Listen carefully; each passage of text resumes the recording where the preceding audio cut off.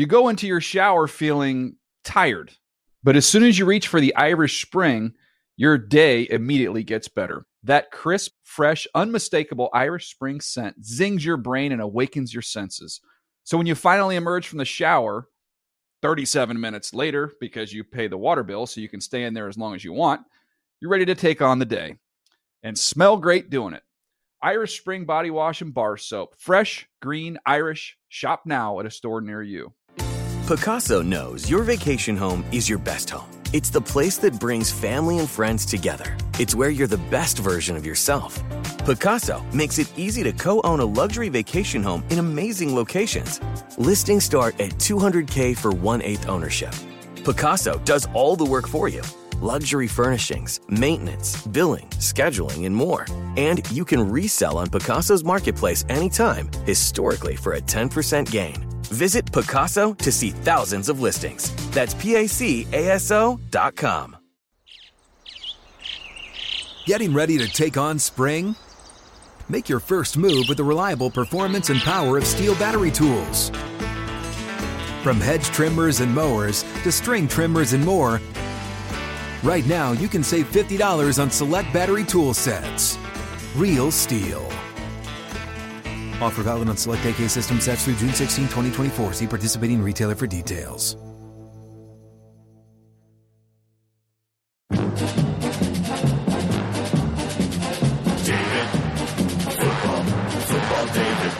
The Dave Dameshek Football Program. Available on iTunes and at davedameshek.nfl.com. Now here's your host, Dave Dameshek. Hi and hello, football fans. It's your old pal Dave Dameshek. What's going down? I hope all's well wherever you are. Welcome to the Dave Dameshek Football Program. Available as always on iTunes and at nfl.com/Shek.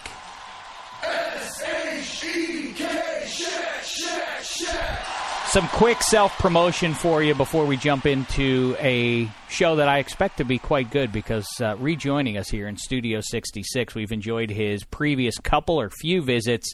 Hall of Famer Rod Woodson, maybe the greatest of all cornerbacks. Yeah, that's right. Maybe even better than Deion Sanders. He would tell you he is better. That's what I like. I like that Rod Woodson and Deion Sanders will not back down. They'll start out. If you ask them, hey, Deion, who's better, you or Rod Woodson? They'll be nice. They'll be complimentary of the other, but then you press them. They'll, the competitive juices start flowing, and they'll start making their case for themselves. So we'll talk to Rod Woodson, and we'll play one of our favorite games here, Hall or Nothing. We float out guys late in their NFL careers or guys who just retired and ask Rod Woodson, who already has his gold jacket, whether there's some other guys who have a gold jacket in their futures. So we'll do that. And like I say, self-promotion real quick for you.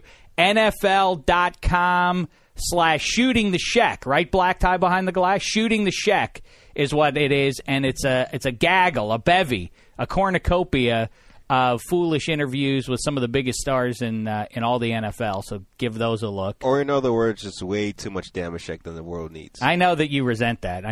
Believe me, I see how you cut stuff that I'm in. You always take me out, my hilarious gems. You take them out with resentment. I would say, though, the draft day interview, pretty good. The draft day, I caught up with Costner, Jen Garner, and Dennis Leary. That's also at NFL.com for your perusal. And we got some other stuff coming up. Oh, yeah, we'll have Hugh Jackman coming up in a couple weeks for you. But anyway, all right, enough about all that. Let's start talking about pro football with a couple of guys here in Studio 66. A guy whose shadow has not seen the door in quite some time. Here he is, everybody, from NFL Network and NFL.com. It's Adam Rank. What's the poop, fella? Hey, boss. Thanks for having me. Sure. So good to be back in this chair. And I've got an announcement. You were in Detroit. I was all over the place. The WWE. That was New Orleans. Mm-hmm. Got a chance to go down there and follow D'Angelo Williams. Oh, wait, that wasn't... yeah, right. New Orleans is where it was. Right, but yeah, that's cool. Where the WrestleMania went down. That's where it went down. I was following him around for a couple of weeks, or for a weekend, I should say. But the big news, I'm so excited. I want to thank the Rank amateurs, because we have now reached 43,000 Twitter followers. At Adam Rank.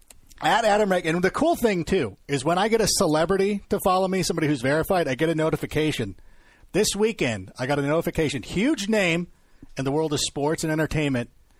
Dave Dameshek follows me on Twitter. That came I was through wondering, on Saturday. I almost DM'd you. No, you didn't. I almost DM'd you to say oops to see if you would notice it, and then I assume people don't notice those kind of things when people follow you. I do periodically. I will have to cut some people because I like to keep the number. You go 66. At 66. We both have rigid guidelines. Mine's a little bit bigger. I'm 299, but you're 66. Well, I didn't. It was a clerical error. I clicked you off, and then I was like, wait a sec, and then I realized what I had done. But I don't want to say who I unfollowed. Not that their lives would be affected by it. But see, that's not. It wasn't anybody here. It was nobody who works in NFL media. If that matters to anybody. See, that's not the image I have conjured up. I imagine you just being like that son of a.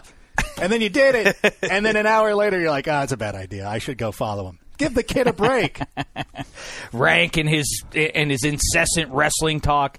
So, all right, next up here in Studio 66, a man who just published at NFL.com his new piece, The 20 Greatest Quarterbacks of All Time. Here he is, everybody. Elliot Harrison. What's the poop with you, fella? What's happening, man? I don't care for those lenses. You don't? No, they're too triangular. I mean, rectangular. They make your face look a little odd. You need some rhombosoid lenses. Would you care, Those Adam, are to mom say glasses. what you think that I look like in these glasses? Are you willing to say that on the air? Are those different? No, they're the same ones. No, I just wanted to see if you would say it on the air. Well, no, it's not. They're effeminate. I just said, they're mom glasses. Yeah, they're not. That's something that the lunch lady at school would wear while she's handing out sloppy joes.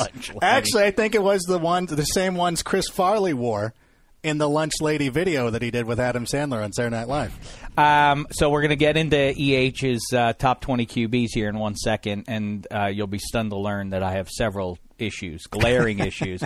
And lastly, another guy who is great when it comes to not just the current state of pro football, but also its history from around the league. He's one of the fine performers on the Around the League podcast, as well as he makes his nice pages there at NFL.com/AroundTheLeague/ATL. Here he is, everybody, all the way from Cincinnati, Ohio, Chris Wessling. What's the poop with you? Not much. I just came up from the newsroom. I was working on a Tolstoy-esque Matt Schaub post, which will not endear me to Raiders fans, but I've given up hope on that. Tolstoy-esque. Yeah, I can't wait to get Rod Woodson, who does some work with the Raiders these days, to hear what he thinks of the state of the Raiders. Like I said a week or two ago, we all jumped in real quick and said, the Raiders, what a ridiculous joke they are. But over the last couple of weeks, they've kind of rounded into decent shape. They happen to be in a rugged division, but I think that the Raiders have put something good together now over these, like I say, the last 2 weeks or so. If you are a rebuilding team, you always want to have the oldest roster in the NFL. Well, listen, it's imperfect, but they look a lot better than they did 2 weeks ago, right? I think it depends what your goal is. If it's to win 7 games and then tear down your team and rebuild again the next year, they're in fine shape. I think that is their goal. I think that's kind of how they approach it, or at least that's Dennis Allen's goal, right? He wants 8 wins. If I can get to 8 wins, I save my gig. Well, when they bumped the cap up from, what was it, Chris, 129 to 133.5? It went up by almost $10 million. Yeah, okay. Or around $10 million. Right, it was 123, went up to 133. The Raiders had $70 million in cap money. They'd gotten rid of all their dead money problems from the last couple of years. So you'd think that they would have gone out and gotten some guys like Michael Johnson, Altron Werner. These may not be the sexy names, but they're the young names on the free agent market. I was hoping they'd make a play for Donald Butler, who the Chargers ended up re-signing. But guys that are 25, 26 years old, exactly what we're referring to, because they had the money to outbid everybody. Well, the Valdir move is the weirdest of them all, based on the fact that he says he doesn't indicate that he wanted out of Oakland. He makes it sound like it's the Raiders who let him walk away. It's weird. Very strange. And here come those Cardinals. And that leads me to Daniel Jeremiah on NFL.com has his latest mock draft up there. And he projects that Derek Carr is going to be the pick of the Cardinals. I like that. What I would like even better, and I've been belly aching about, this is one of those ones I've gone on for at least 10 months about now. Listen, the New England Patriots have Ryan Mallett. he's going into the last year of his contract. Bill Belichick is not going to let him just fade away on the bench and get nothing for him. He's going to trade him before this draft. I hear that Bill O'Brien is not in love with Ryan Mallett, even though they've worked together. What about Mallett to the Cardinals? That seems ideal to me. What's his primary skill is the deep ball. He's a big guy, would stand in that pocket. He'd round that team into shape. And Carson Palmer's the biggest question. Yes, Wes? Who wants the next Andrew Walter?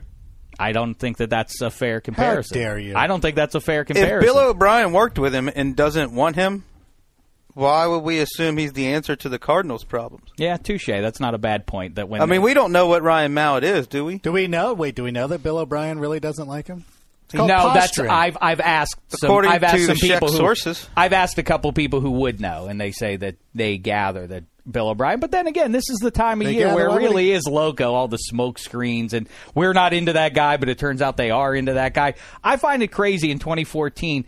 Eric Reed, when we kibitzed with him, the fine safety, the Pro Bowler in his rookie season from the Niners, when I was talking to him about the draft process, he said it's very strange in that until they telephoned him to tell him they were picking him, he had never heard from the Niners, which sounds crazy to me. With all these pro days and all the kibitzing with everybody, he'd never heard from the Niners. He had no idea that they might take him until they called him up. And they traded up for him. And they said, are you ready to be a 49er? And he was confused by it.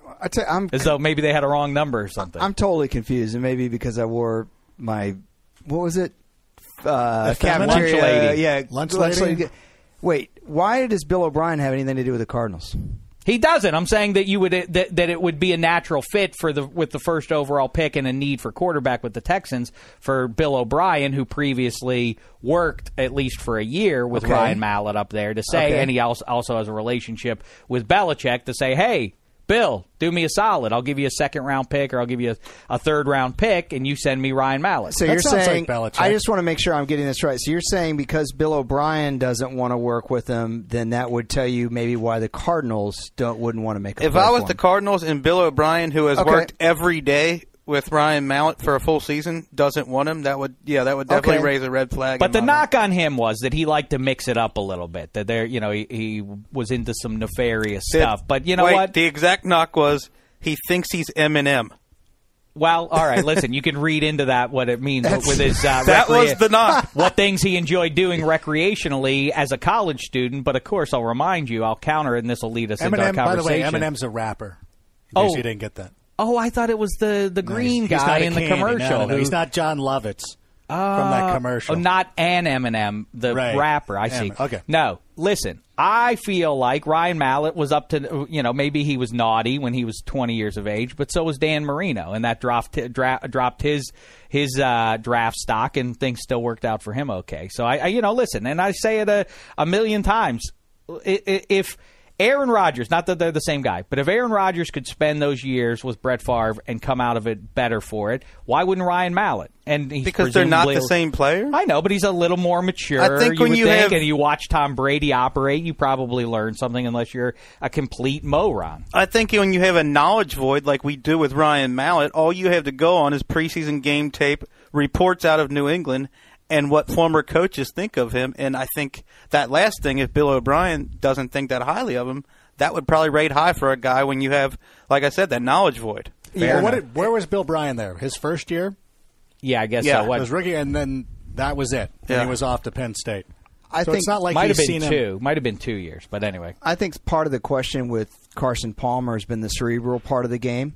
I don't think he's ever been considered a, quote, field general, to use a football term from 30 years ago.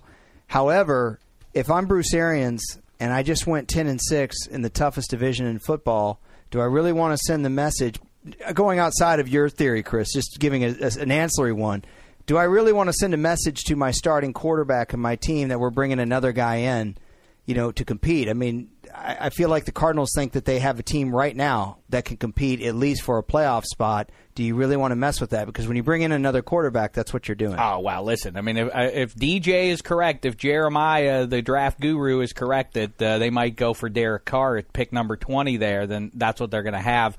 And I think that's being reasonable. I understand Carson Palmer's ego might be a little damaged, but it's justified at this point. Sure. He's a turnover machine. But if it's a young quarterback to wait in the wings, Vikings, that's different. If they draft a quarterback, exactly. in a couple of years, Derek Carr is going to be our quarterback. By the way, Bill O'Brien worked 1 year with Ryan Mallett, his rookie season. All right, well, one thing's for sure as we pivot into EH's list here and wait on Rod Woodson's arrival here in Studio 66, Carson Palmer is not in the top 20 greatest quarterbacks of all time. No, he's not. Now, let's talk about who is. You can check it all out, NFL.com again. At number 20, right out of the gate, I'm just going to cherry pick out my highlights here. The one thing I do want to kibitz with the gang about here is this. Who is the better Denver Broncos quarterback, John Elway or Peyton Manning?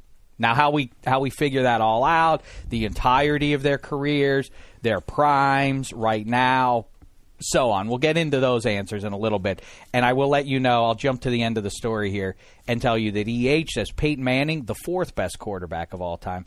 John Elway, the 8th best. I can't believe he's so low on your list.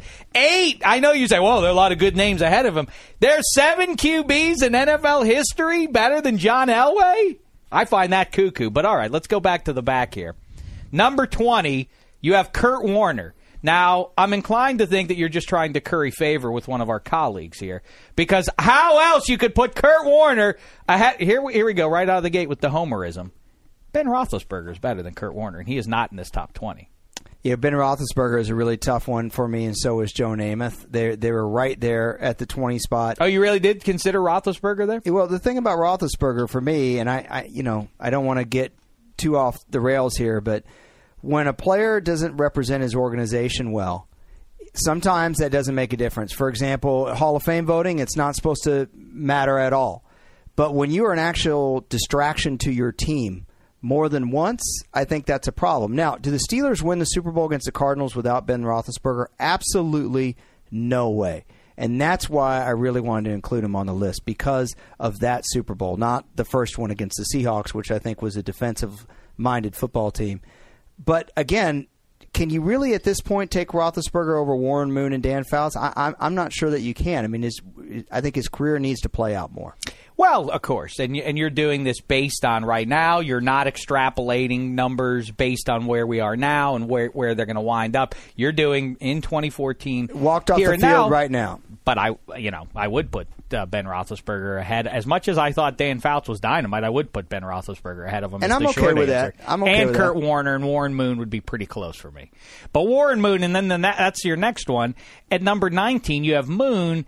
And here's the thing with him. I think Jim Kelly, who also appears here at number 15, you make the point about Warren Moon. Imagine if he would have played those 6 years. He was off with the Edmonton Eskimos in the CFL. But in that era, whether you agree with it or not, he wouldn't have been a starting quarterback in the NFL. They would have forced him to play DB or running back or something like that. That's the way it was. Absolutely, and that's a little bit of a touchy subject, and I think you know why. And I think Warren Moon should have been given that opportunity. Thankfully, the year that Warren Moon came out was 1978. That's the same year Doug Williams came out for the Tampa Bay Bucks. Doug Williams was given that opportunity, and obviously you saw what happened in his 10th year, won the Super Bowl. But Jim Kelly, though, toils for 3 years with the Houston Gamblers. He would be the all-time passing leader. Yeah, I mean he'd have all the records right now. Well, you and I, last week we talked with Nate Newton about the USFL. I mean, all the great talent that came out of the USFL. Jim Kelly was maybe the USFL's best player. All right, so 15 through 20, Jim Kelly at 15, then Sammy Baugh, then Aaron Rodgers, who in my book should be much higher up. At 18, Fouts, 19, Moon, 20, Kurt Warner, Chris Wessling. Out of that little first group that I just named there, anything jump out at you? Should be high or should be low or shouldn't be on here at all? I've got an oversight issue. Greg Rosenthal and I were discussing this in the newsroom.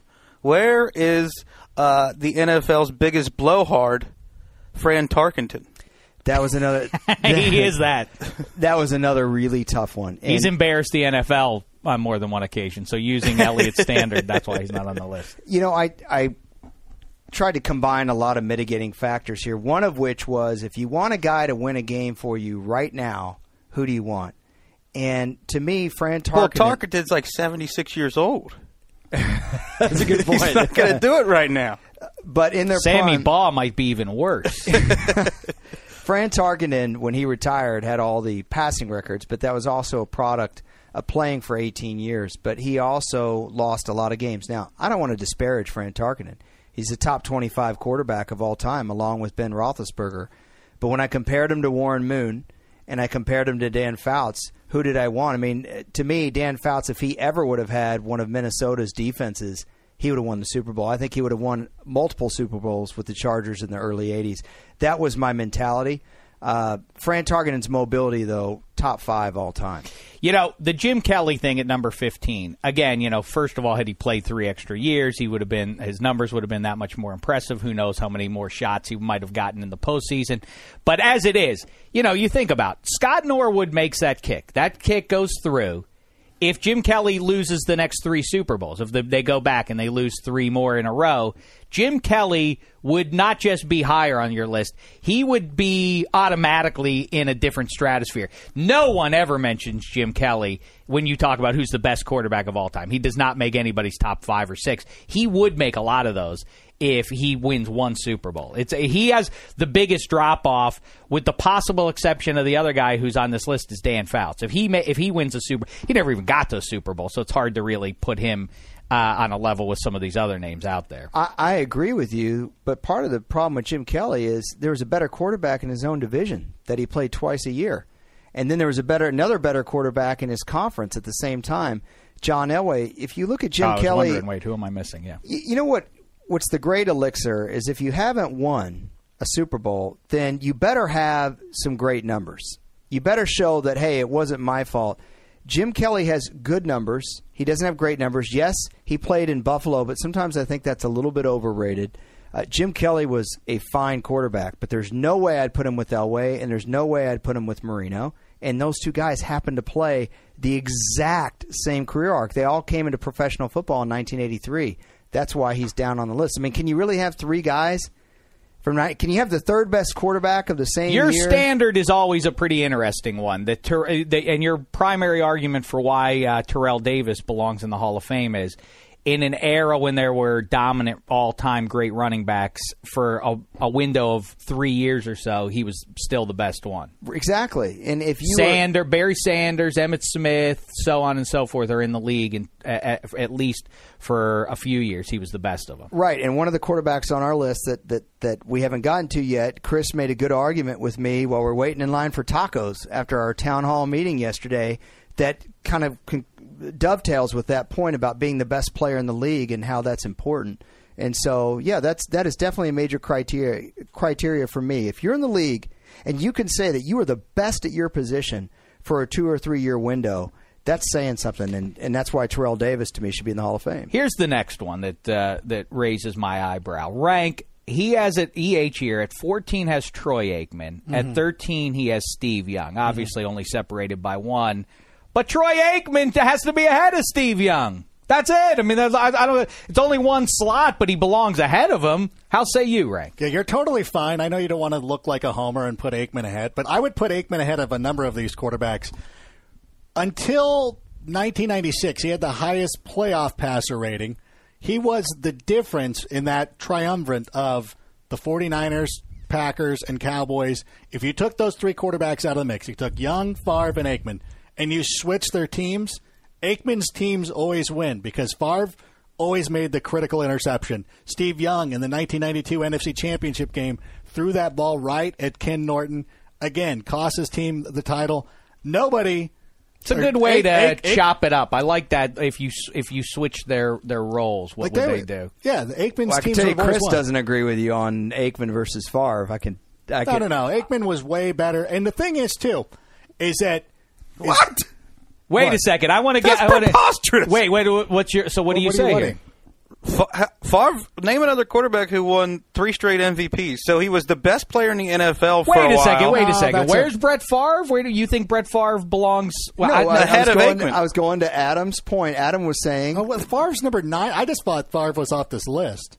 Adam was saying that Favre made the big mistake, whereas Aikman didn't. thus saying that you feel Aikman is higher, and I'm saying Wessling totally disagrees with that. I don't get this Favre business. Because he won 3 straight MVPs. He was the best player in the NFL. That's a media creation. The best player in the NFL. He was the best player in the NFL in the mid-'90s. And he also has longevity, so he's got both of those factors in his favor. If you want to play the game of this guy played longer, then I can't argue with that. No, I'm playing the game of both of them. He was the best player in the NFL for a while, and he has longevity. You know what's great? He's got the best of both worlds. How are you judging the best player? I was just thinking. First of all, by MVP. Second of all, by the best numbers. MVP is a bunch of writers voting on it. It's okay. All right, he was considered by anybody associated with the game to be the best player in the NFL. Hold on. When the hand goes up, the mouth goes shut. Now listen here. Welcome into Studio 66. I was just thinking, wow, Rod Woodson's going to get in here, and we're going to have to stop this conversation. No, indeed. I say we double down on it now with a man who has a gold jacket, and he can kibitz about most of the names on this list because he played against them or with them. Here he is, everybody. Rod Woodson, what's the poop, fella? Well, I don't know what the poop is, but is that like the scoop? Is that the new term for it? Is that the new term for it? No, I think it's an old term that I'm bringing back. You know, I've never heard of that. And I'm an old school guy. I've never heard of that one though. But this is way older even than you. I'm good, man. I'm good. It's always good to come back in this room. Yeah, it's a pleasure to see you, and I want to kibitz with you about the Raiders, and hopefully we can play some Hall or Nothing, our favorite game. You tell us if these guys deserve gold jackets or not. You know what? While we're on the subject, I think we did this one, but Elliot has his list of the 20 greatest QBs of all time up here. I've seen that. Kurt Warner, yay or nay, gold jacket? Oh, yeah. Oh, yeah? Yeah, I think he will be. What do you think about him versus Ben Roethlisberger? I just said Roethlisberger belongs ahead of Kurt Warner, and I'll say it to Kurt's face.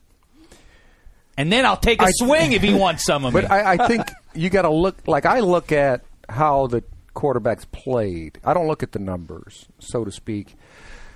Kurt was asked to do more when he played. So, they were throwing the ball. They were spread out. They were throwing it all over the place. Ben, now today, he's throwing the ball way more today. But in the Super Bowls, Ben was asked to throw the ball 20-some-odd times a game, make a big play with your feet, whatever you're going to do. And we all knew he was going to make one or two big throws. But when you look at Kurt playing, Kurt was throwing that thing. He was slinging the rock. The game was on his shoulders. And he did. But when you look at Kurt, that window, I think he played, 13 years? Something like that, or 12. 12, yeah.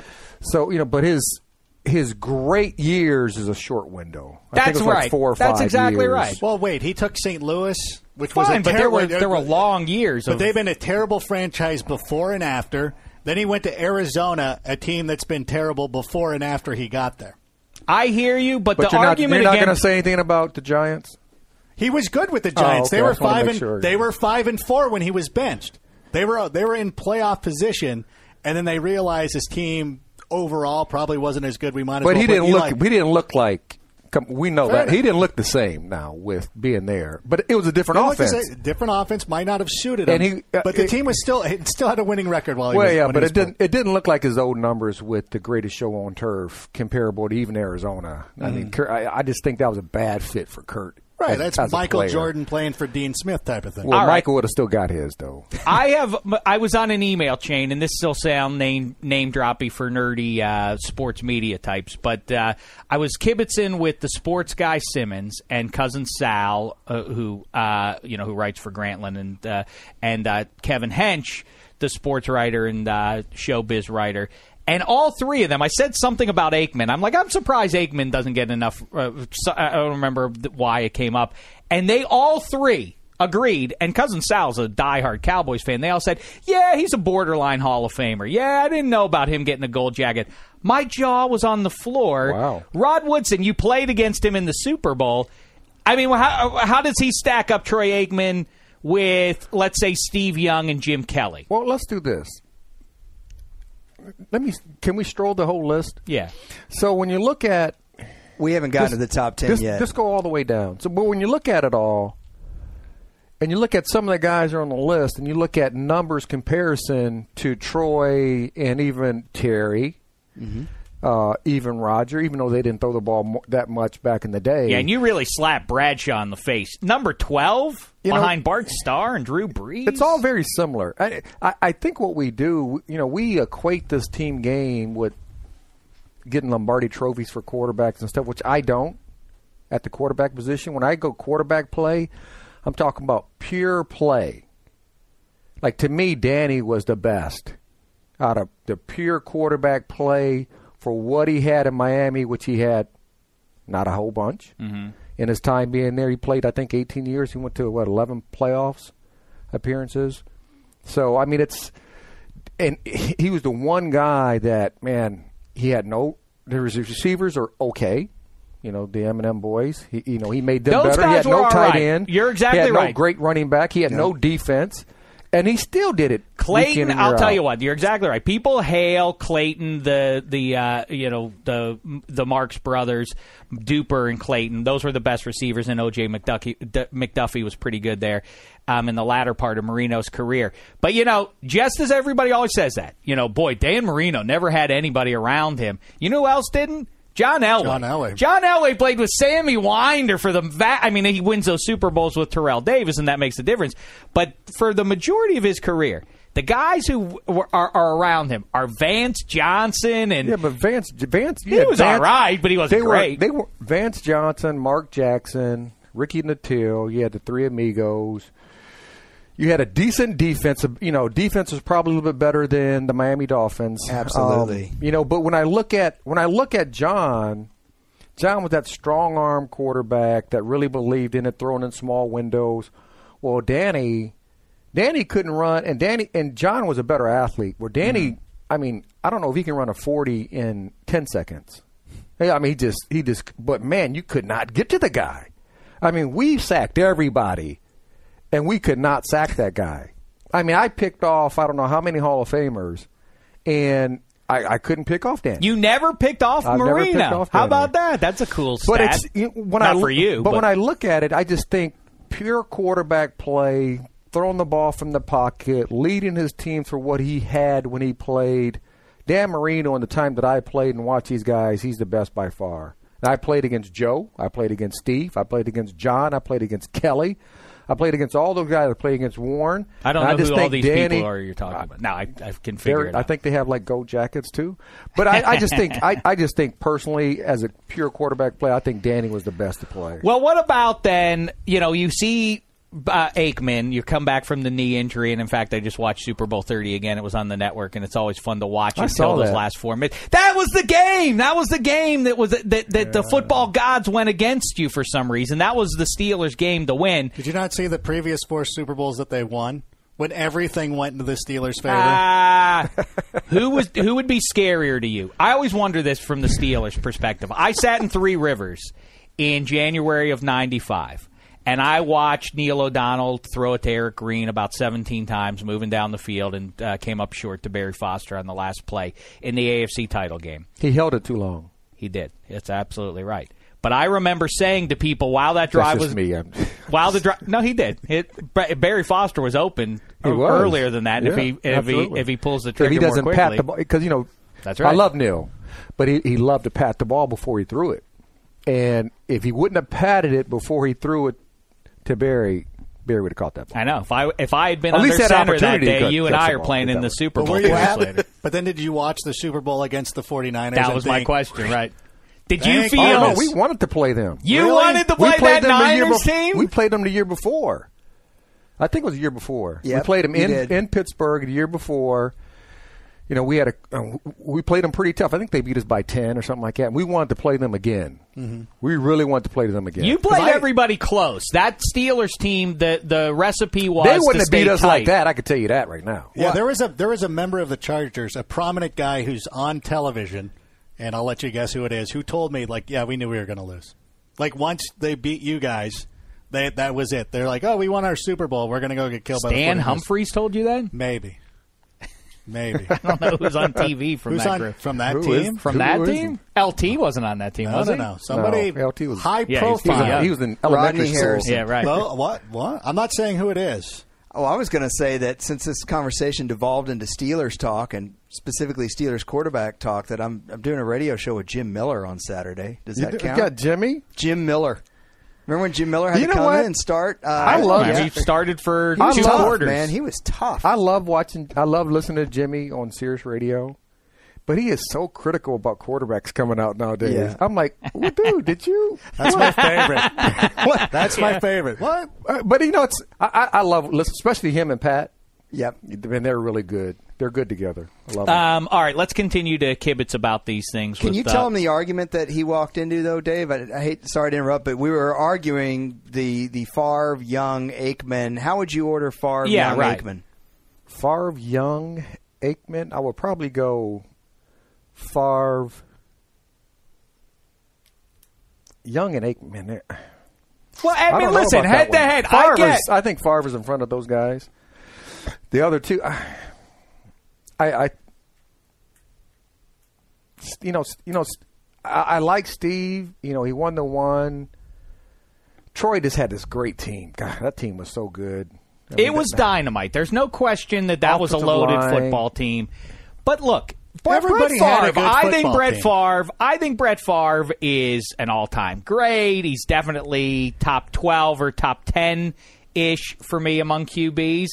But look, I mean, he won 1 Super Bowl. And you say, well, you can't put it all on the QB.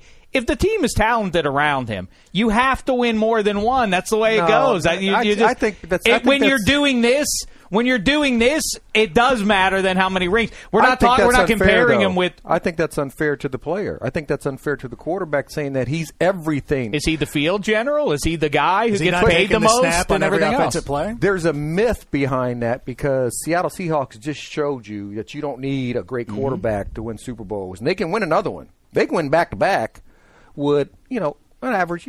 Right now Russell's an average quarterback. He takes care of the field.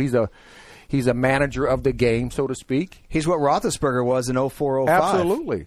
So, I mean, I just think we overemphasize winning Super Bowls with the quarterback play when this is the ultimate team sport. I hear you, but it's not. I think Danny was as I said, I think Danny's the best quarterback to ever play, but he never had anything around him. I'm able to, transcend the simplistic stuff that I'm saying right now. But I also do think that there's a reason they play it out, and they play it until somebody holds the Lombardi and so on. And otherwise, let's just play fantasy football and end the season at Christmas. You can't be great unless you have a Lombardi trophy. You can't be in that even category. Can be great. Can't be talked about. You can be great, but you cannot be in the conversation for one of the 5 best QBs ever if you don't have a Super Bowl. No, I think that's ludicrous. I hear you, because look, Dan Marino belongs in there, and Elway only gets his because of Terrell Davis, or at least largely because of that. And so I understand that there are some wrinkles to this. You guys not in the top 5? Well, I mean, got to go Montana. He's a 4-0 in the Super Bowl. They 4-0 never threw a pick in the Super Bowl. I mean, that's what you can't do better. We had only gone through 11 through 20. We hadn't gone through 1 through 10. But when you walked in, Chris and Adam both made really good points, and I agreed with both of them. That's what made picking this list so hard. Chris's point was, you win the MVP 3 years in a row like Brett Favre did, you're being told that you're the best player in the game 3 years in a row, and that's something very, very special and unique in NFL history. Adam's point was, look, when the game was on the line, Troy Aikman did not make the mistake that beat your football team. Brett Favre did. So, well, to Rod's point, Troy Aikman wasn't asked to do nearly as much as Brett Favre was asked to do. Well, he sacrificed a lot of his game. I mean, if he would have been on a team that required him to throw the ball as much as Steve Young threw it, as much as Brett Favre threw it, he would have had the all-time numbers. He had that ability. I agree. He could throw those 25-yard outs. Like I've never seen anybody. What do you mean sacrificing? Norv Turner's calling the plays, not Troy Aikman. Fair enough, but when you play, it's also a part of it being a team game, and he's just playing the team game. And I'm gonna give him the benefit of the doubt. He has 3. To me, 3 Super Bowls is more important than 3 MVPs. See, I disagree with that. I'm with Rod on this one. Dallas clearly had the best team in the NFL for that era.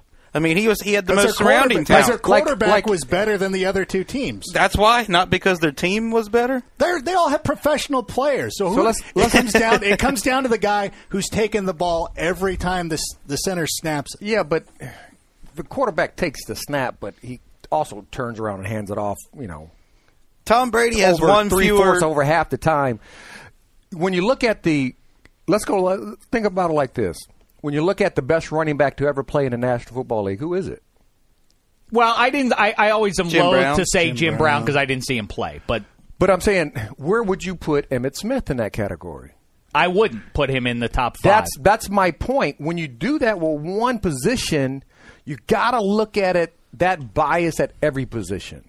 I disagree because of listen. They don't pay. They pay him in such a way that indicates who's more important. Now they do. Now they really do. I mean, back then they really didn't. If you really think about the pay scale for everybody, I mean, when I came in the league, there's only a couple guys making $1 million. I think it was 1 or 2 quarterbacks, but there's other guys making just about as much for other positions. Nowadays, this pay scale is just absolutely ridiculous toward the quarterback because we all talk about this is a quarterback-driven league.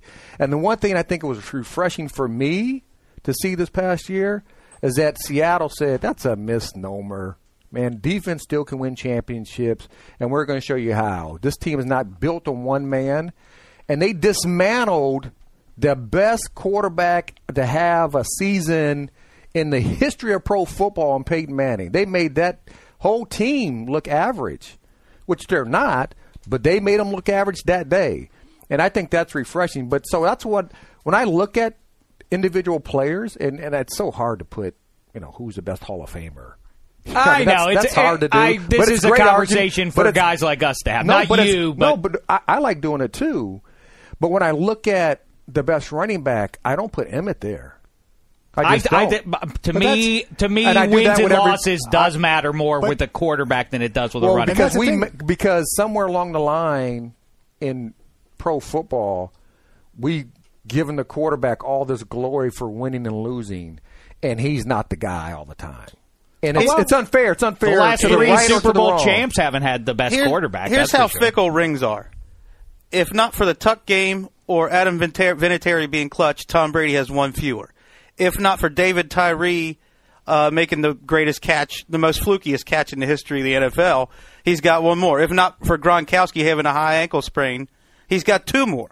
So he could have 5 rings or 2 rings or 1, That's why he's number 2. That's why you give him the benefit of the doubt, and that's why he's number 2 on Elliott's list. But that's a very shifting argument here. But I do want to make one point about Aikman. You talk about the team around him. Michael Irvin was a borderline bust until Aikman finally started to get it going. Jay Novacek was a Plan B free agent until Troy Aikman came in.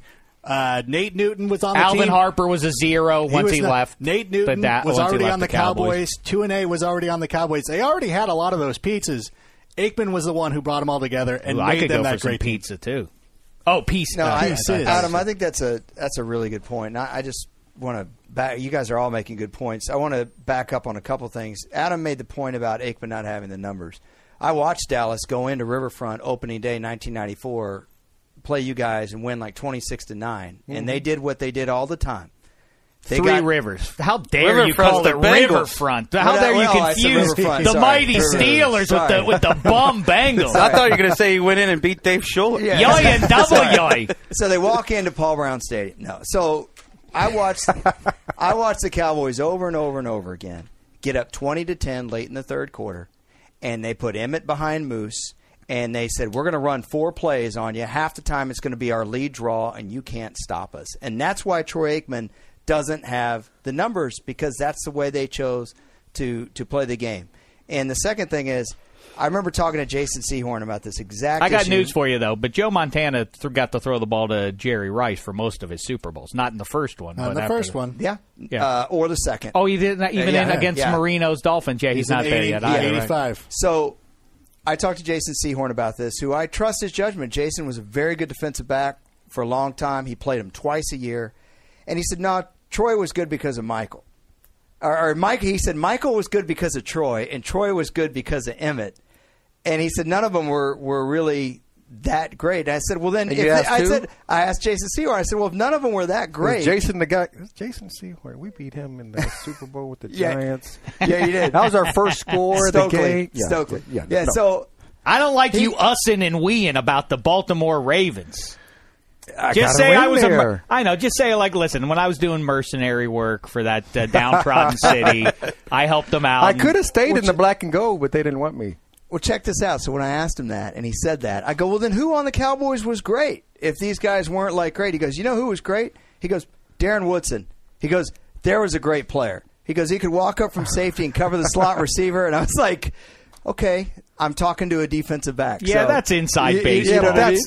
But no. I mean, Troy. I mean, because I remember that game when they came into. I remember it very well too, because it was supposed to be the big revenge game coming off the game the Steelers should have won in the Super Bowl. No, that was 94. That was 94.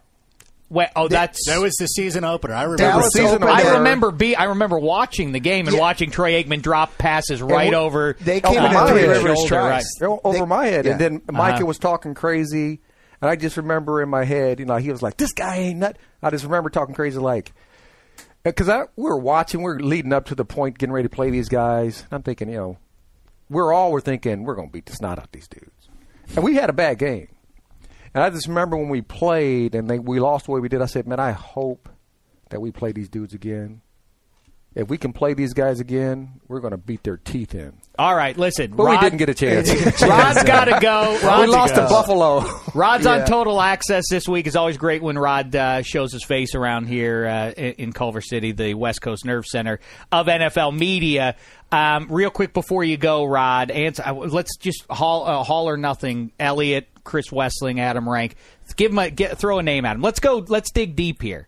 This is very hard to project. You talking about this year? Cam Newton, is he going to be a Hall of Famer? Oh, heck no. Heck no. No. He has a lot of work to do. How about Steve Smith? No, not yet.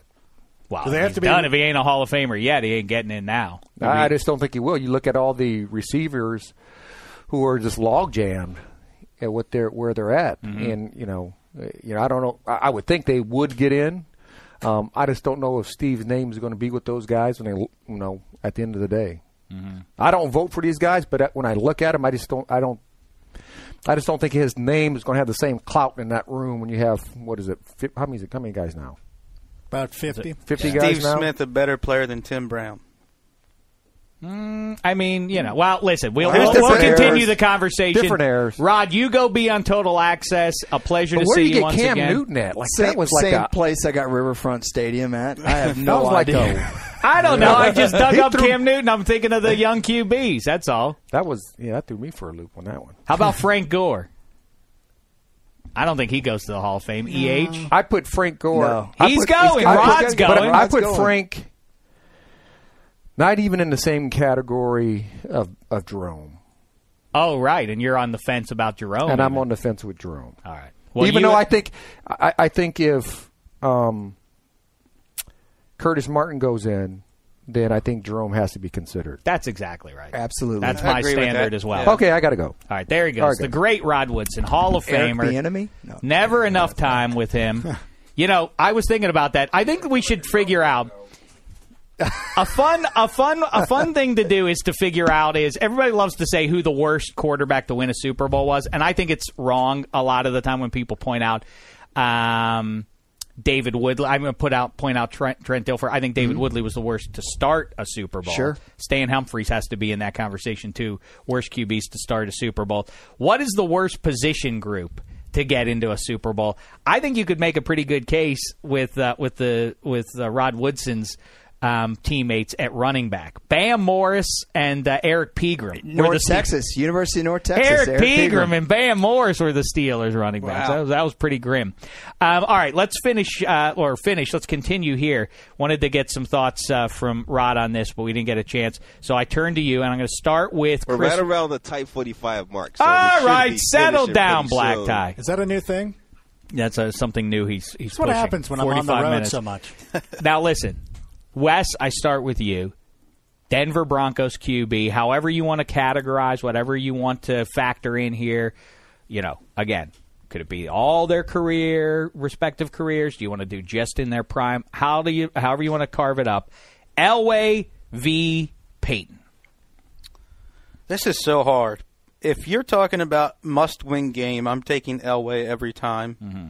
If you're talking about best record over 16 games, best stats over 16 games, I'd take Peyton Manning. Well, I never am talking about whose stats are better. Although, as a side note, I'll bring up this is a point I was going to make with Woodson in here. We talk about Brett Favre, and Elliot, you have Bart Starr at 11, you have Favre at 9, and then you have Aaron Rodgers at 17. I would flip that order with the Packers QBs. I would go Rodgers 1, maybe I'd go Favre 2, and then I would go Bart Starr, but I have Aaron Rodgers. He finishes this 10 years from now. Aaron Rodgers is number 1. But we're not going 10 years from now. I understand. We're talking I'm just about telling if you Aaron what Rodgers hung it up right now. I don't think Aaron Rodgers would be considered a top 10 quarterback. I think Bart Starr is the most out of place quarterback on this list. Because why? He's too high. He started in 56. Sammy Ball ended in 52. So they're both around the same era. Sammy Ball would play circles around Bart Starr. Sammy Ball is one of my favorite athletes, not just players, of all time. He's from the same part of the country I am. He went to TCU. I went to North Texas. I idolize him. I have a huge picture of him in my den. I love Sammy Ball. However, Sammy Ball was a great football player. He was a safety. He was the best punter in the first 50 years of the game, and he was a good quarterback. No. Transcendent quarterback. If the only way to judge old-time players is against their peers, and nobody who played in the era of Sammy Ball came close to anything he did at quarterback. Let me just say this, though. I hate to make the same. Let me just say this to you, though. It's the same point I make every time. But again, I understand you're comparing him to his peers. But those peers these aren't the best athletes that are in America at the time. Well, if he came the around best athletes are playing baseball or they're conducting prize fights. If he came now, they're not have better training. You can go both ways in it. But not with pro football. The college all-stars would beat the NFL's best teams. So, it just was what are you saying? Like, nobody before 1970? It was an invalid sport. It was a minor league sport. I don't disagree with that. I would say the NFL doesn't really matter before 85.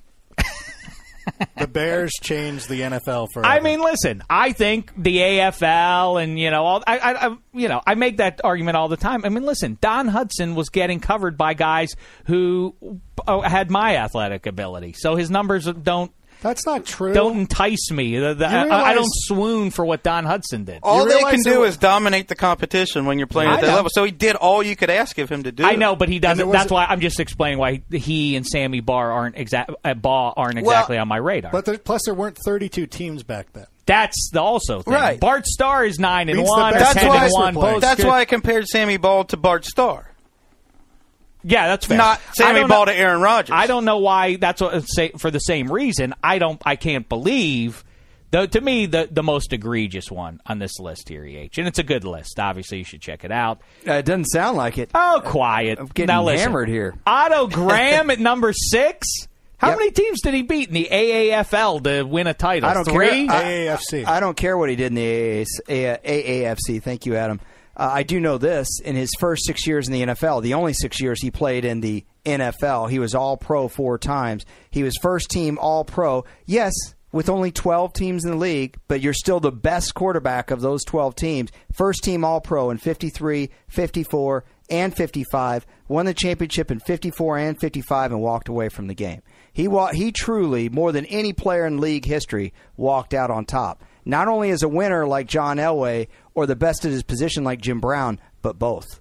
I would say this, EH. When you talk about there's just 12 teams in the league, imagine if today's NFL had just 12 teams. And so that you're talking about the best of the best. I know where you're going, but that's a different standard you're about to apply here. But I'm saying that every team in the league would have a defense like the Seahawks. That's not true because there aren't as many guys playing back then. There are millions more guys playing in the 21st century than were playing in the 50s.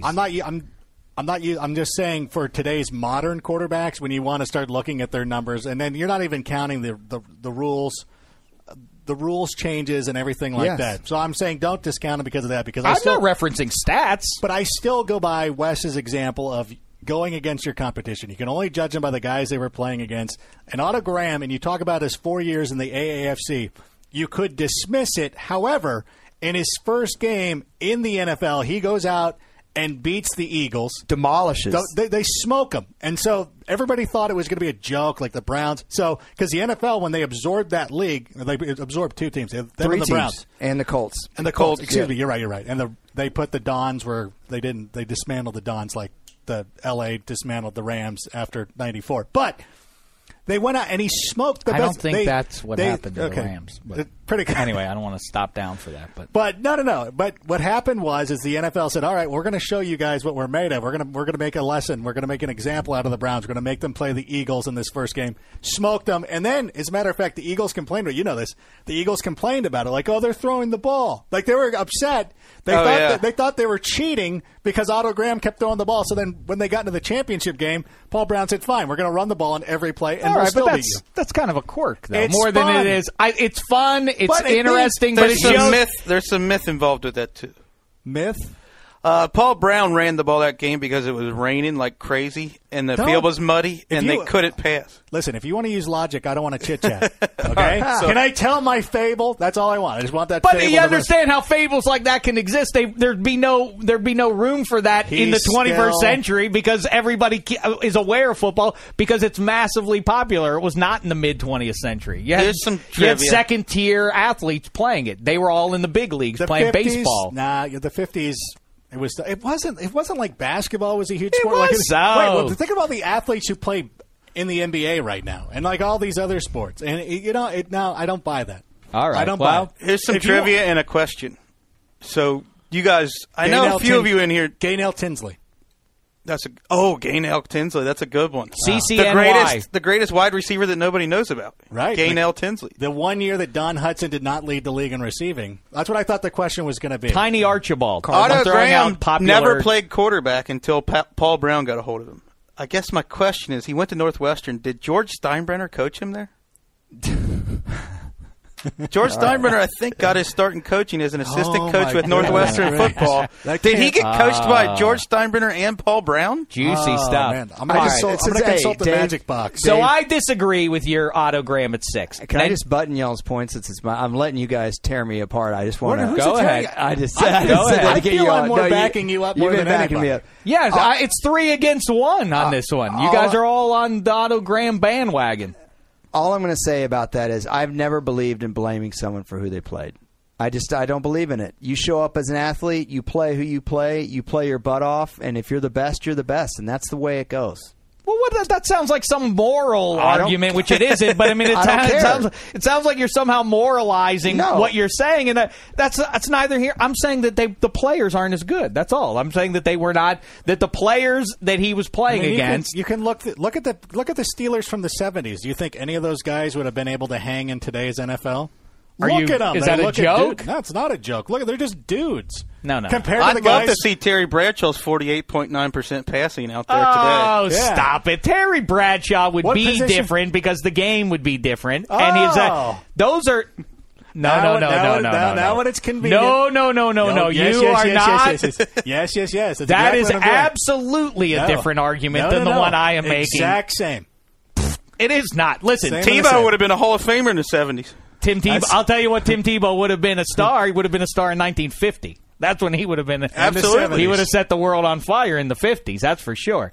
Now, I'm not going to even. I feel like I shouldn't even dignify that. Wait, who just said that the other day? I'm not. Calipari. I'm not going to dignify those rumors. So ridiculous. Even though he's going to have them, I'm not going to dignify those. You better keep going before black tie. I'm not going to dignify a question if anyone on the '70s Steelers could play in the 21st century. Here we go back to the Steelers. I bet Mel Blunt might be able to hang. There's one guy. I bet Mean Joe could hack it. What was Mean Joe's height and weight? All right, listen. These guys. I've seen Mean Joe. Okay. Right. Now listen. I think Lynn Swan would be another fine. Another North Texas alum. All right. Now listen. Go ahead. You had something you were.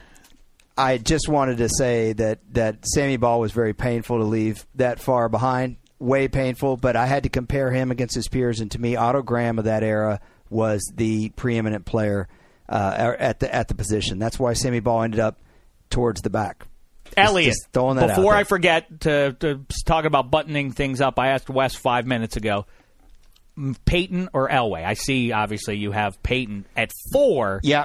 Elway at 8, twice as good. In other words, I'm going to give you an analogy here. If you have your job resume, and on that resume there are if a resume was judged on a few great days at work, then everything would be obviously basically what I'm saying is that's not how we judge a resume. We judge a resume by what's your work history, what was the overall arc. The overall arc of Peyton Manning's career has been excellent. John Elway, I agree with Chris.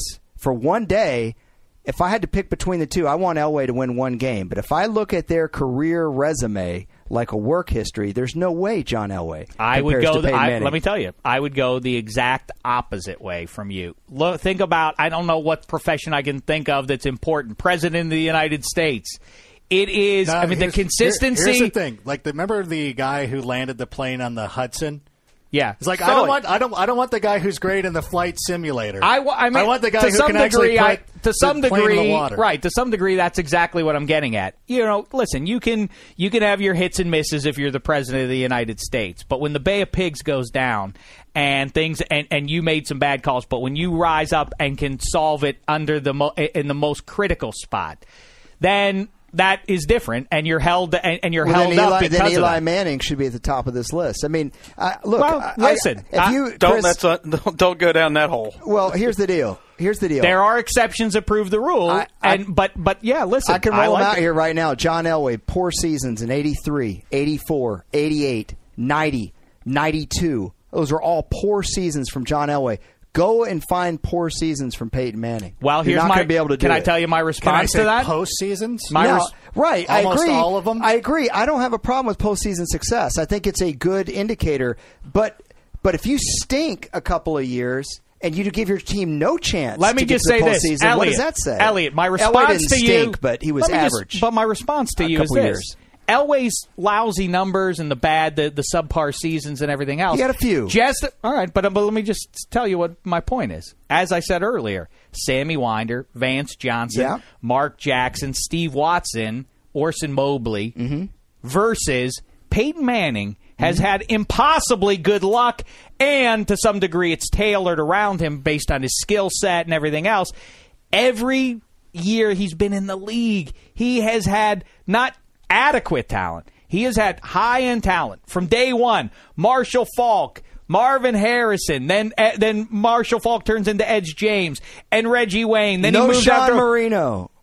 Just kidding. Well, listen, and then he goes to one of the great receiving corps in the history of the NFL in Denver. So I mean, I don't know. Easy there. What was Eric Decker before? Eric Decker was just fine. You know what? Eric Decker gets ignored. Yeah. He was productive for the worst QB ever in Tim Tebow. Double-digit touchdowns the year Tebow started. He was good with Tim Tebow. He did. I'm just stating the facts. And you watch, Eric Decker will be productive in another lousy opportunity for him with the Jets. He's a very good receiver. 8th round in fantasy. 8th round. I don't care about where he goes in fantasy. The difference is Peyton Manning has always had a running game. He's always had good wide receivers, period. As a regular listener to the Dave Damashek football program, I've heard that Peyton Manning encapsulation approximately a dozen times. That's just a dig. Guys, he's won the MVP 5 times. And I guess that's No, listen, I have him 4th on my list. It's not like I have him. He's funny on commercials. I know. And sports writers just love him. And they vote at the end of the regular season every time. He's funny in the same way your uncle's funny. They don't vote for these guys after the postseason, which would probably ding his MVP title. Hey, John Elway was a phenomenal football player. I think he ended up retiring with a 79.6 passer rating. Is passer rating the most important thing ever? No, but it's a pretty good gauge of how efficient a passer is. That's a lot of interceptions thrown in there. A lot of those comebacks were because he threw 3 interceptions in the first half to put his team behind in the first place. Well, I mean, philosophically, and this is something that I bring up quite a bit, if I tell you that this is our second to last question. Still love John Elway. Second to last question before we wrap it up here. And I like asking it. Would you rather have Tom Brady, Peyton Manning, and Joe Montana? Okay, pretty good trio. Or would you rather have John Elway, Brett Favre, Ben Roethlisberger in the playoffs. I'm not talking about for a season. I'm talking about if I say this. Did you hear the question, Wes? I did, yes. Yeah. I have these 3 guys in the playoffs. You have your 3. I bet my team's going to win it all with one of my 3 QBs. Do you agree or disagree? I disagree. I'll take Montana and I'll take Brady anytime. Rank. Yeah, whichever group Montana was in. I remember he used to end the season of my Bears all the time. I might see. Yeah, Montana's. It's almost unfair to put Montana. I'm really trying to make a point that I like the improvisational QBs a little bit more. In the clutch, Montana wasn't improvisational. He was. That's why I'm saying Aikman maybe is a better fit for that side. Elliot and I talked about this yesterday, and I said I tend to go with the creative quarterbacks. The improv guys. In the big games. But I think that I wouldn't put Joe Montana as like a straight pocket quarterback. No, I know. So say Troy Aikman. So let's swap out Montana. Let's make it Aikman, Brady, Peyton versus Favre, Roethlisberger, and Elway. I hate to pick against Tom Brady. I'm pretty sure Montana ran a 4.6 or 4.7 when he came out. He did not have a strong arm. He was not a great athlete, but he was quick. So Montana. So my other question to you is nice random factoid. Elliot, you didn't need. Yeah. My question he bench is pressed 185 16 times in his combine. If Tom Brady wins one more Super Bowl, does he vault Joe Montana? Depends how he plays, because Joe Montana was in what, the game? Yeah. Absolutely. Wait a second. You just made it clear that one game isn't that can't make the difference. No, but if Tom Brady has a poor postseason and his team lifts him to victory, I'm not going to put him over the greatest postseason quarterback to ever live. How do you respond to this charge? And it's a valid one in my book. I feel like Rank is somebody who has brought this up in the past, but whoever did, kudos to you. Tom Brady, for this mystique, if you come out of the gate the right way, you win early in your career. Now you're a winner. You know, you got swagger and you're clutch and everything else. But Tom Brady, if you go back and look at it, has not played well in at least one postseason game in each of the last 9 seasons. Okay. How do you respond to that? I respond that he's human, and pretty much every quarterback on my list, I can pick out poor postseason starts, from Sammy Baugh to Troy Aikman, all of them. Every one of them, they all have flaws. That's why I hate picking these guys apart. But Tom Brady also has some incredible starts, and he also has 2 of the best regular seasons in the books. 2007, people are quick to forget his 2010 year when he threw 36 touchdowns and 4 interceptions. It was insane. He was actually better in 2010 than he was in 2007. You know, the thing, again, though, it's sort of like, here's the best analogy or metaphor, whatever you call it, or simile. Somebody can help me with my grammar as well on the back end of this. But just as Cal Ripken is considered a great fielder because his fielding percentage is so high, he didn't have the range of Omar Vizquel. So you see, or Ozzie Smith. You know, though Ozzie Smith was a better shortstop than Cal Ripken, even if Cal Ripken's fielding percentage was higher. And in the same way, Peyton Manning and Tom Brady don't have the same. Cal Ripken had no range. So you see, he wasn't making plays on balls that Ozzie Smith would get to and maybe once in a blue moon make an error on. Same way, Peyton Manning and Tom Brady get to stand in the pocket clean. They never have to dodge. They either make a play quickly out of the pocket or it's on to the next play. Guys like Roethlisberger and Elway are guys who have greater range, and so they're prone to make mistakes because the plays are going longer and they're extending them. I get the idea that they're not pulling the trigger and making the quick reads. Tony Romo that same benefit of the doubt. But Tony Romo throws bad picks at bad times, unlike those other names. Don't bring him in. I'm not bringing him in. And no. Wes, how say you on that? On what on everything I just laid down for you right there. I don't know about the analogy. It's okay. You understand what I mean, though. Cal Ripken had no range, so it was everything that I do, but was I right think in front of him. That Manning and Brady, you have to give credit to their pre-snap judgments. They're the 2 best in NFL history at that, and you have to give them credit for making their offensive lines look a lot better than they are by getting rid of the ball quickly. All right. I mean, listen, I give that. I do think that's a valid point, and that's why it's hard to evaluate these things. All right, real quick. I have to open up a package here from one of our very favorites, a proud citizen of the Czech Republic. She also has dual citizenship with the rank amateurs. I think she's even a black sheep. No, she's not. She's not in the black sheep? She's not one of the black sheep. We wouldn't do that to her. Well, let's see. All right, it comes to us from Indy Sarah. Lovely she's mom. a big ATL fan, too. A big fan. She's one of the Flames. Yeah, and it's addressed to the uniform monitor, and it is written in the smallest lettering you could. It says, "Hi, darling. I'm glad it feels read. Oh, back in '66 for the off season. She sent us a bunch of presents here. If you don't have these books already, one is for your kids, which is really nice. Love is which one is A Wrinkle in Time." Perfect. How nice. Oh, no.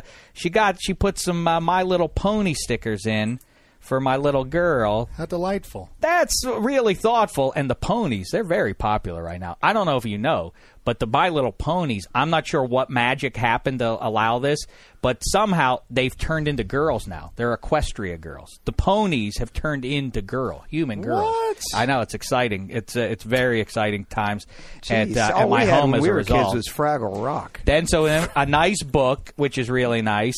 Nothing what for is black tie. Fraggle Rock? You don't know, Rock? Dad. I remember Fraggle Rock. Yeah. It was a Muppets offshoot. They lived. It was a weird premise. They lived in caves. Muppets living in the sewer, basically, is what the. What was this? That's Fraggle Rock. This was like early '80s. Did you see the Dark Crystal? And how about this? No, no one should see that. Okay. Don't even acknowledge that it exists. Okay. Nothing good comes from that. How about this? The other book is for Chris Wessling. When I'm done, it's a music book because you've been looking for books, and Chris Wessling's here. How about that? Love is a mixtape. I've heard good things about that. She says she'll be listening. She's our podcast sister, the great Sarah Peters. Let's take the podcast on the road. Let's go to Indianapolis. At Indy Sarah, you jumped to the top of our list there. That's really wonderful. Thank you very much. What do you mean speaking about? Thank you. Thank you, Indy Sarah. What do you mean speaking of on the road? Dave, you're not telling the people where you're going to be this Sunday. Oh, I'm going to with Black Tie. Well, that's not on the road. That's here. I'm going to the MTV Music Awards. Are they the Music Awards? The Movie Awards. The Movie not Awards. The music awards. All right, you're not that big yet. I'll be out there and I'll kibitz with people, right? Yeah. Or am I an Seth attendee? Rogen. Well, you're on the red carpet. We can sort of hustle our way in, figure some stuff out. All right. Hey. That'll be fun. And also, of course, you can find Elliot's top 20 QBs list. Chris on NFL.com. Chris Wessling's fine work on Around the League and the podcast Around the League. Make sure you download that. Oh, speaking of podcasts. Rank, you were at WrestleMania. Oh, I have tons of stuff up there. Have you not seen my interview with the K-Dog? A couple of Cal State Fullerton legends sitting there talking. I saw that. That was a few weeks ago, though, right? They put it back out because the movie's coming out. So we had that. Oh, right. Yeah, that's we followed D'Angelo Williams to WrestleMania. The K-Dog is Kevin Costner. Kevin Costner. Well, to me, not you guys. You guys aren't tight. No, I didn't say. I just want to make sure that everybody knows. So D'Angelo Williams, we followed him to WrestleMania. I went down and played Call of Duty with AJ Green against Shady McCoy, and I ruined AJ's afternoon by being so terrible at the game. And then some other thing. I don't understand how you played them, Shady McCoy and AJ Green. We played.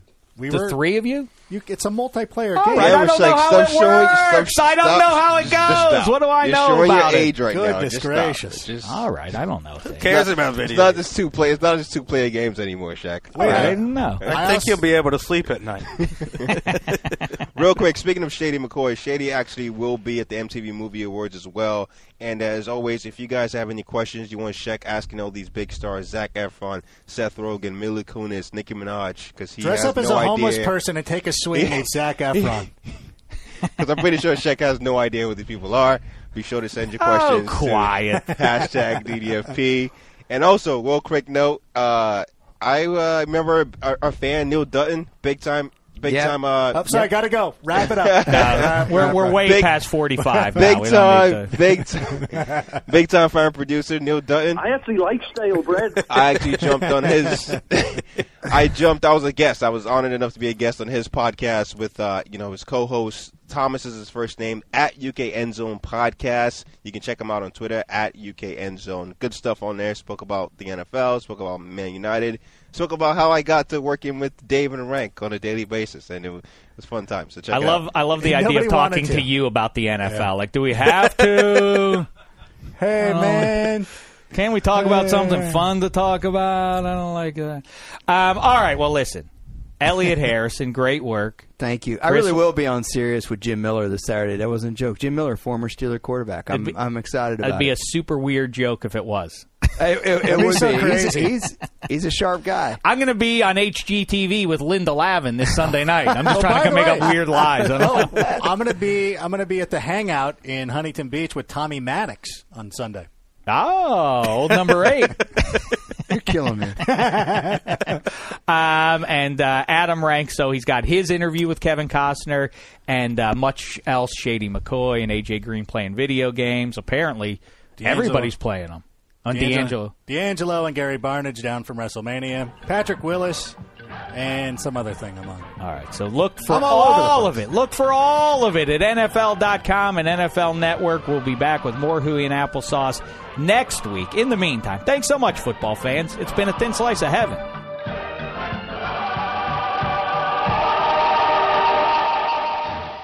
You go into your shower feeling tired, but as soon as you reach for the Irish Spring, your day immediately gets better. That crisp, fresh, unmistakable Irish Spring scent zings your brain and awakens your senses.